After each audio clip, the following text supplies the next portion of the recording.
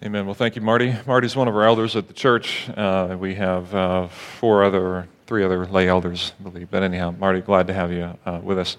I hope you enjoyed the baby dedication. That was fun. And so thrilled when there's so many little lives like that around the church. And it's been so many years since I've had a kid that young for me that I sometimes forget all the things that I benefited from as a parent that I had nothing to do with. And if you're a parent in that stage right now, or you're a grandparent who's kind of getting back into that stage, you may know what I mean. Like, who is not grateful that someone invented a diaper genie?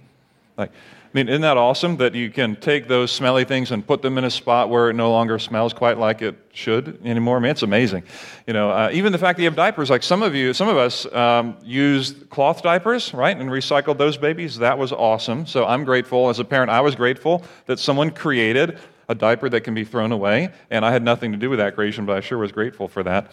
Remember, we lived in Dallas for a few years, and one of our friends, we went to an event together with another young couple who had a small kid who was just starting to kind of maybe like, who was it, Winston, maybe back crawls. I think we heard that this morning, like just starting to move around, dangerous enough where you always have to watch them. And so they asked their parents to bring the pack and play along to the event that we were at. And as they get out of the car, the parents get out of the car, and our friends are like, "Hey, did you guys bring the pack and play?" And the dad was like, "Yeah, it's in the back of the car." So my friend goes to the back of the car, and there's nothing there. He's like, "Dad, where's the pack and play?" He said, "It's right in there." And the dad had brought an Exer saucer. If you know what that is, a saucer thing that you stick the kid in the middle and they kind of bounce around. It's like, "Dad, this isn't a pack and play." He's like, "What? I packed it. He can play in it. Come on. I mean, what do you need?" But I'm grateful for things like that. I had nothing to do with creating a pack and play, but I'm grateful that they exist because you can put the kid in there and they stay alive and you stay happy for a little bit of time. It's amazing. There's so many things like that in life that I'm grateful for that I had nothing to do with. You know, aren't you glad for that? Yeah, we had one of our children went on a field trip this week. And I was thinking about this concept. I was here in the office this week. I'm like, I'm grateful. I'm grateful that we have mechanics who make these buses run well, that I'm not worried about whether the engine's going to overheat or the wheels are going to fall off. I mean, like, I'm grateful. I'm just assuming that we have competent people. I had nothing to do with the mechanics of the bus, but I depended on it via my children, right? Like, I was hopeful that someone was thinking about that, and they were. I'm grateful that we have roads that are paved that can get you 90 miles away and back in pretty good condition. I'm grateful for teachers, for people who I don't even know who they are, who decided I'm going to give my time to escort on a field trip. I don't know who does that on purpose, but people sometimes do that, and I'm grateful for that. There's so many things that I'm the beneficiary of that I had nothing to do with at all. And all of us, if we stop to think about it, are all in that category. Someone once said this. They said about truth, they said that all truth is God's truth, and you may have heard that. Long before Galileo looked in his telescope and determined that maybe the world isn't the center of the universe, maybe there's something else going on, long before that, any scientific discovery, any philosophical idea, anything that is true, we say all truth is God's truth. Like, it isn't new to God. It isn't science's truth, it's God's truth, and we are gradually coming to an awareness of it. I'm not down on science at all. I'm just saying that science reveals what I think is true, what God has made true in the universe. So all truth is God's truth. I believe that. I have no problem with that. But here's something else that I want us to think about, that not only all truth, but actually all good is God's good. All that is good for you, all that is good for people is actually God's good. The fact that we have diaper genies, the fact that we have pack and plays, the fact that we have roads that work, that we have buses that take people somewhere and they don't break down, this is good for us. That all good that is truly good comes, I believe, from the hand of a good Father. All good comes from that. Alcoholics Anonymous, the desire to help people move through that is good. It comes ultimately from the hand of a good Father. The desire to move people through the trauma they've had in their past as children, good work, comes ultimately, I believe, from how God has wired His image into each one of us. And what I believe is that Christians, of all people, should be the ones who are dispensers of all that is good for people in the world, because all good, just like all truth, is God's good for one another. Unfortunately, if you've lived in this world long enough, you know that not all Christians feel that way. Christians, like any other living, breathing human being, we sometimes get uncomfortable, we sometimes get afraid, we sometimes are uninformed, and sometimes we get angry. And sometimes our posture toward the world, instead of being for the good of the world, can actually seem like we're against the good of the world. When people are in power, political power, who Christians don't agree with, we can kind of get weird. When we're uninformed about how a different racial group operates, how they function, or a different class functions, we can be uninformed and we can be just as prejudicial as anybody else. We can be just as afraid as anybody else, afraid of what the future holds, the technology future for these little kids who are up here. If you think Instagram and Twitter and Snapchat and all that are new now, imagine 10, 15 years from now what the technological landscape will look like. And we can become, like anybody else, afraid of what the future holds. And instead of engaging for the good of the world, we can retreat. We can retreat and pull back for the good of just ourselves, rather than the good of the whole world. And I would argue this morning, I want to make this case, that there's actually two voices that compete for a Christian's engagement with this world. And one says this, that, hey, this world soon shall pass, just hang on. Like, don't worry, this will soon pass, just hang on to the truth of what it means to be a Christian. Just hold on, just wait it out. And the other voice says this, because this world soon shall pass, just step in. One voice says, hold on, just wait, you can do it, just wait, just hold on, keep being yourselves, kind of retreat and consolidate and be yourselves, just wait it out. Wait out all the bad things out there for your kids. Wait it out, wait it out. The other says, yep, this world soon shall pass, so while you have the opportunity, just step in. While you have the chance, deliver, if you will, good for all people at all time. Here's this other truth that kind of comes underneath that, and that is this, that when we're offended, the more we're offended, the less we love. Here's the challenge to that. The more we're offended, the less we love. The more I'm offended by who's in political power, the less likely I am to love those who support him or support her. The more offended I am by you, the less likely I am to love you. Just run that through the grid of your past relationships or a boss that you've had. The more I'm offended by society in general, by people who raise their kids that way, by children who would dare cuss at that age. I want to make sure that we keep our kids away from those kind of people. The more I'm offended by your lifestyle and the way that you decide about your moral and ethics, the less likely I am to want to love. That's just a human nature instinct. And so these two voices compete, at least for Christians in this world. The voice that says, don't worry, this world soon shall pass, just hang on. Hold on to being pure and right. The other voice that says, because this world soon shall pass, please, while you have the opportunity, just step in to it. These two voices are not just voices I'm making up. They're actually voices that I would argue with you have been historically true for all time. In fact, I want to take you to a passage of Scripture this morning in the Old Testament, in a place in the Bible that we read before Jesus came to the planet, before he was here. This is a period in time and space history when the nation of Israel was in a period of turmoil. They were kind of turned over in their leadership. And the nation of Israel actually was given over. They were conquered. They were ripped out of Jerusalem. Their leaders were displaced into a country under the rulership of Babylon. And they were taken to Babylon, and you should know this about Babylon in the scriptures in the Bible. Babylon is seen as like, imagine all that is, if you could, if the Bible, if you can picture for a minute, the Bible pictures all that is good about God. Imagine the exact opposite of that, and Babylon is the exact opposite of that in the Bible. In fact, Babylon in the New Testament is pictured as essentially a prostitute that is drunk on the blood of whores in one space in Revelation. That's pretty graphic imagery, right? That's almost PG-13 or whatever, TV-14 imagery. We have Babylon being pictured as almost like the Antichrist in the New Testament. And so Babylon is the place where the nation of Israel, the leaders of Israel are taken. They're taken to this place, Babylon, of all places. And the question becomes, how should the nation of Israel function when they're in a city where they become quickly uncomfortable with the leadership of that city? They didn't even choose to go there. They don't like the rulers. They don't like the educational system. They don't like the philosophical system. They're not for any of those things that are going to influence them and influence their children. How do people function when they're in a world where they don't agree with the powers that be that will have an influence on them? How do you function? And there are two leading voices in that day, in that moment, that want to lead the nation of Israel this way or that way. And I want to take you to those two voices right now. So if you have a Bible with you, I want to invite you to turn to the book of Jeremiah. It's an Old Testament prophet. It's kind of in the middle of the Bible. If you have a Bible with you, great. If you don't, there's one in the pew in front of you. That's our gift to you. If you don't own one, we'd love to have you take that with you. You'll find Jeremiah If you open up to the middle-ish, you'll find the Psalms, and just kind of keep going to your right a little bit. You'll find it after the big book of Isaiah, and then Jeremiah. But Jeremiah chapter 28 is where we're going to start. And you should know this as we start into Jeremiah 28. Number one, there's going to be Old Testament names that are long, and no one knows how to pronounce them, but you just launch forward and say what you think with confidence, and people think you're right sometimes. So there you go. There's that. Second thing you should know is that, again, the people are in exile, and God has already told the nation of Israel, don't listen to anyone who tells you you're going to get out of Babylon early. Like in chapter 27, God kind of gives them a warning. He said, hey, there are going to be false prophets among you who are going to try to promise you that you just need to hang on and wait it out, and you'll be out quickly. Okay, don't listen to them. And then here's chapter 28, Jeremiah 28, beginning at verse 1. I'm reading from the New International Version. In the 5th month of that same year, the 4th year, early in the reign of Zedekiah, king of Judah, the prophet, and here's our guy I want you to focus on, Hananiah. All right, Hananiah is one of our main characters. He's the first voice.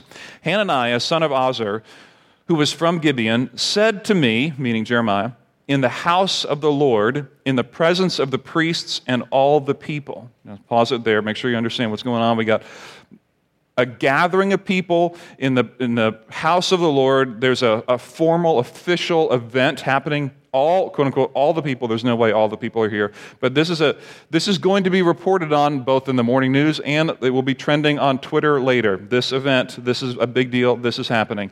So in this moment, here's what Hananiah says in verse 2. Everyone is listening.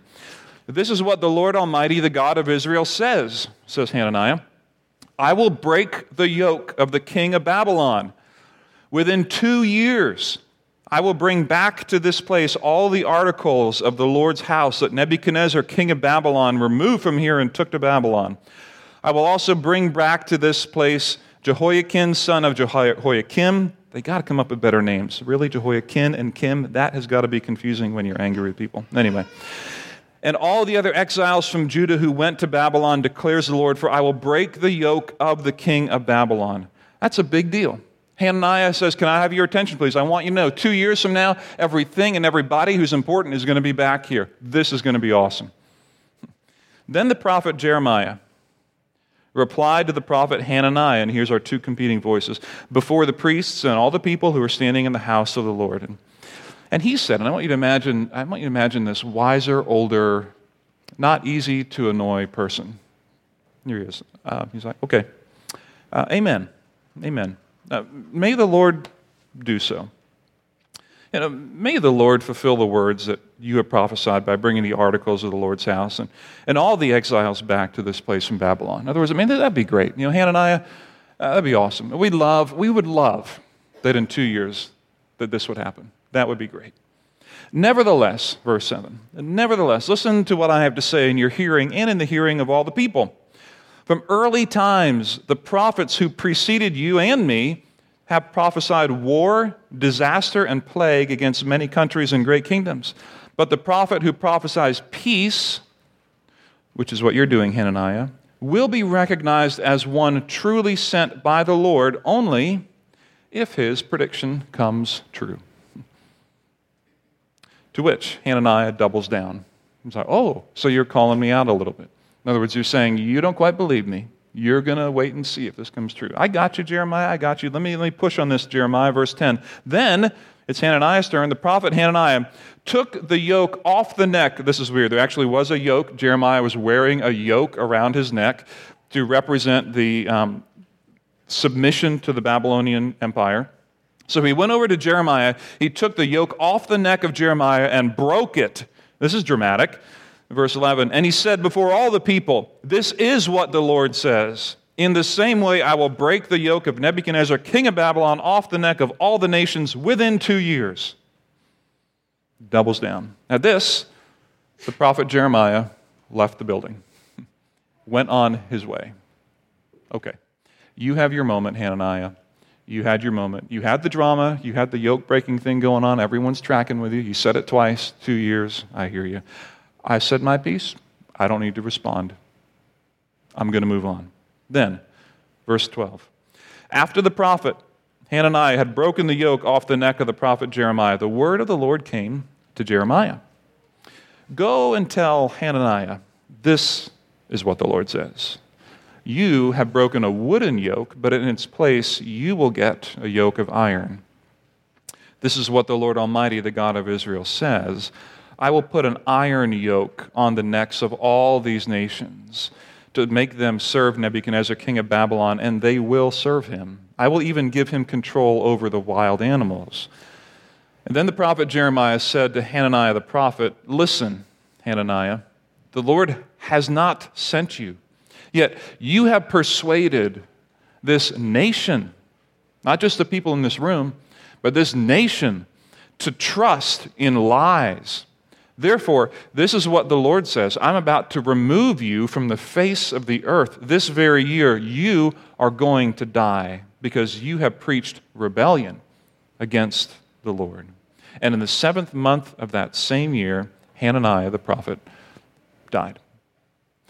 Imagine for a minute what would happen if you're the people in Babylon, the people of Israel in Babylon. You are away from home. There are still some people in Jerusalem, a remnant, if you will, but you are away and you are in Babylon. Imagine if you get this message from Hananiah that says, just hang on for 2 years. Imagine what you would do. How would you live? And the answer is you would live very differently than if you heard the message from Jeremiah. Like you would live and you would think, okay, I don't really need to invest anything in here. Like just give it a little bit of time and we're gone, baby. Like we're home. I don't need to do anything. I don't even need to buy a house. We can just rent for now, right? I'm not going to invest in a business. I'll get temp work for now. I'm not really going to even put my kids into a school system. We'll just temporarily do something because there's problems in Babylon. Who cares? We're going home. Kind of living with a future in view, but not living with the present in view at all.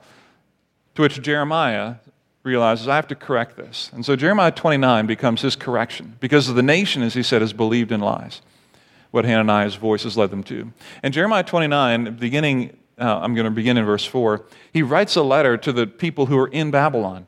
And they need to figure out how are they now going to live. And listen to what his letter says, and we get to read it. We don't have to guess what he says. We can read what he wrote. This is such an intriguing letter, and the letter helps us understand how he wants God's people to live in the middle of a highly uncomfortable, highly offensive culture to which they came to live apart from their will and their desire. And here's what we read in Jeremiah 29, verse 4. I'm going to read through verse 9.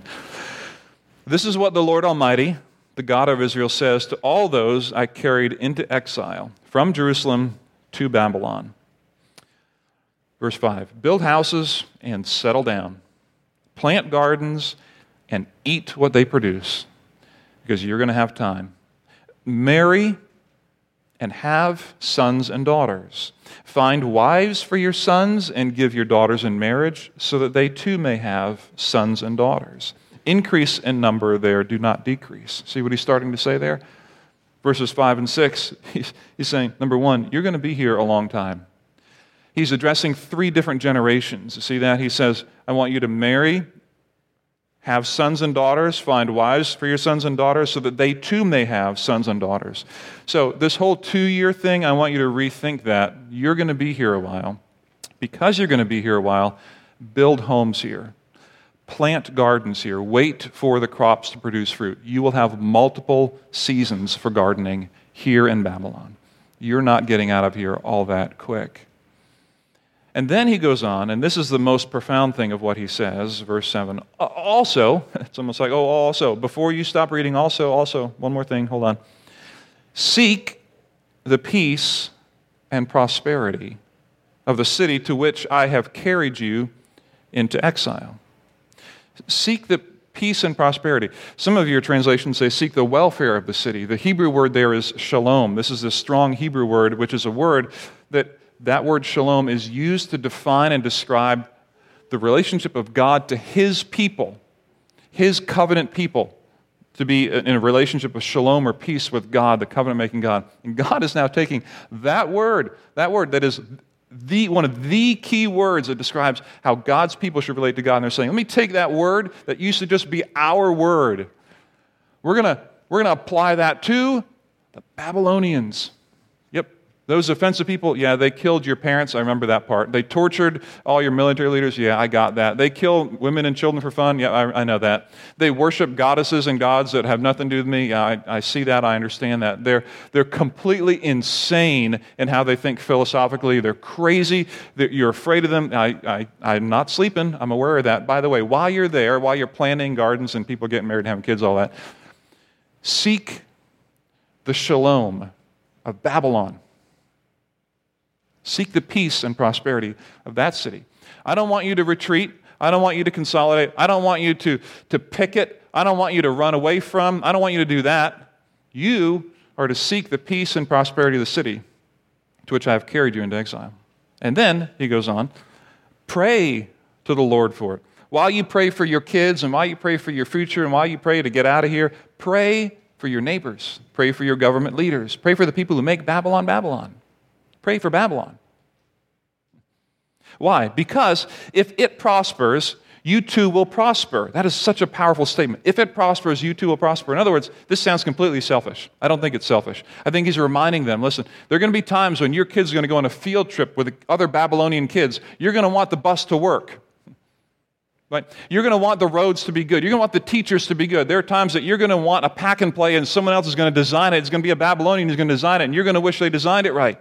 You don't want your kid to fall apart and get hurt in the middle of something that's not designed well, because their kids are your kids, their future is your future, their city is your city. You are here, be integrated. Pray to the Lord for it. Seek the welfare, the shalom of it. Seek the good news of this city, because as it prospers, so you too shall prosper. Your future is intertwined. You cannot separate from people that you do not love. You cannot separate from people who offend you. You are together in this city. Such a big idea for the nation of Israel.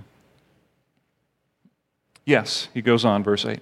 This is what the Lord Almighty, the God of Israel, says. Do not let the prophets and diviners among you deceive you, Hananiah in particular. Do not listen to the dreams you encourage them to have. They are prophesying lies to you in your name. I have not sent them, declares the Lord. See, there's two competing voices. There's Jeremiah and there's Hananiah. And their voices, while the names change, their voices continue through the annals of time. There's the Hananiah voice that says, hey, hang on. It'll only be a little bit of time until we'll get a new president. It'll only be a little bit of time until we get a new leader. Only be a little bit of time until you're out of the pain that you're in. Just a little bit of time. You can change jobs. You can get a new spouse pretty soon. Don't worry. Just hang on. You can get out of the hard time that you're in. Just wait. Just wait for it. And then there's the Jeremiah voice that says, where are you right now? You're there? Is it hard? Oh, is it hard? Tell me how hard it is. And while it's that hard, and while it probably is that hard, while you're in it, seek the peace and prosperity of the relationships that you are planted in. Seek the peace and prosperity of the business that you work for. Seek the peace and prosperity of the neighborhood where God has put you. Seek the welfare of that city. Why?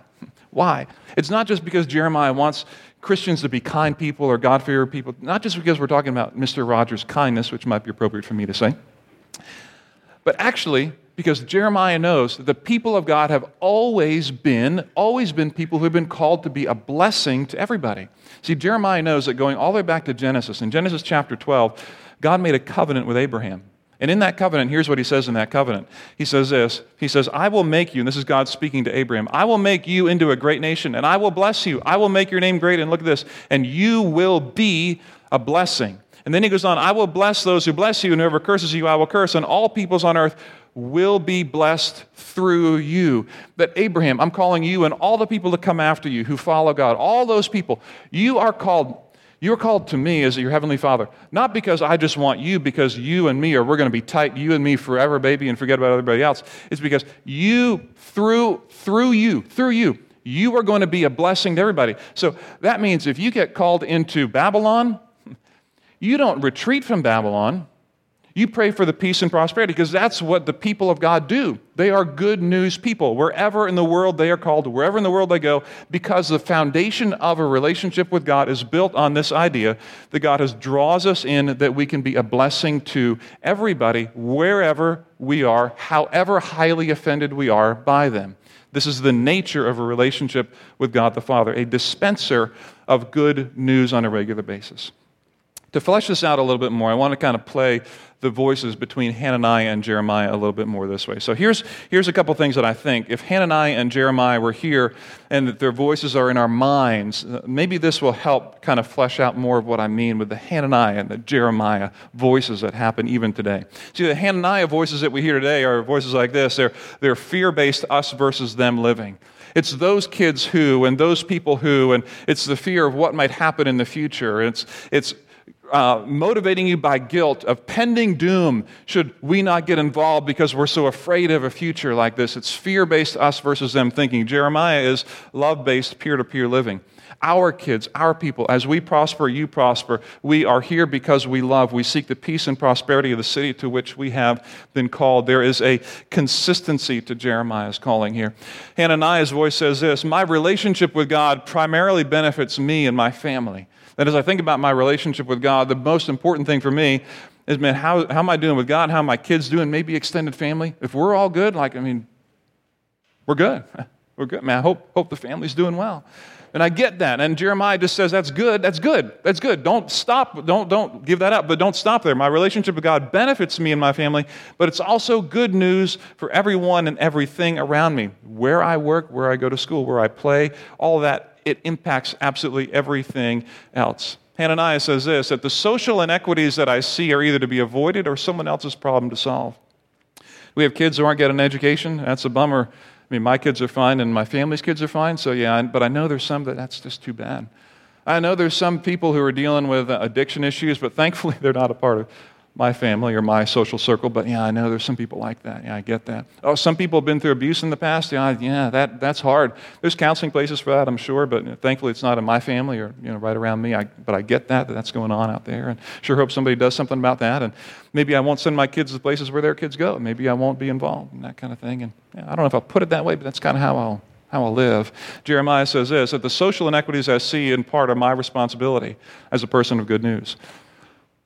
As Martin Luther King Jr. said, and I'm not going to quote him directly because I'm not going to get the quote right, but he said, injustice anywhere is a threat to justice everywhere, right? Something along those lines. Injustice anywhere is a threat to justice everywhere because we are so intertwined.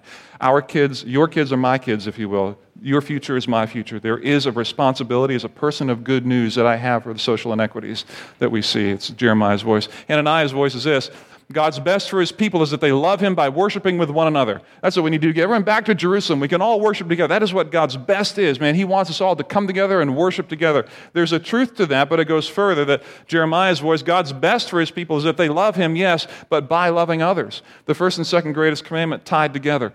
That your desire to love God is expressed through a love to neighbor. That this is the best more than just let's get together and worship just as us as covenant people before God, to seek the shalom of not just us, but also those around us. And finally this, Hananiah says this: the world is getting out of control, therefore we must retreat and consolidate. The world is getting out of control, isn't it? The world is getting out of control. And I could go on about that, and maybe I could convince you of that, and hopefully you would kind of see through that and saying, man, you're based on fear here. The world is getting out of control, therefore we must retreat and consolidate.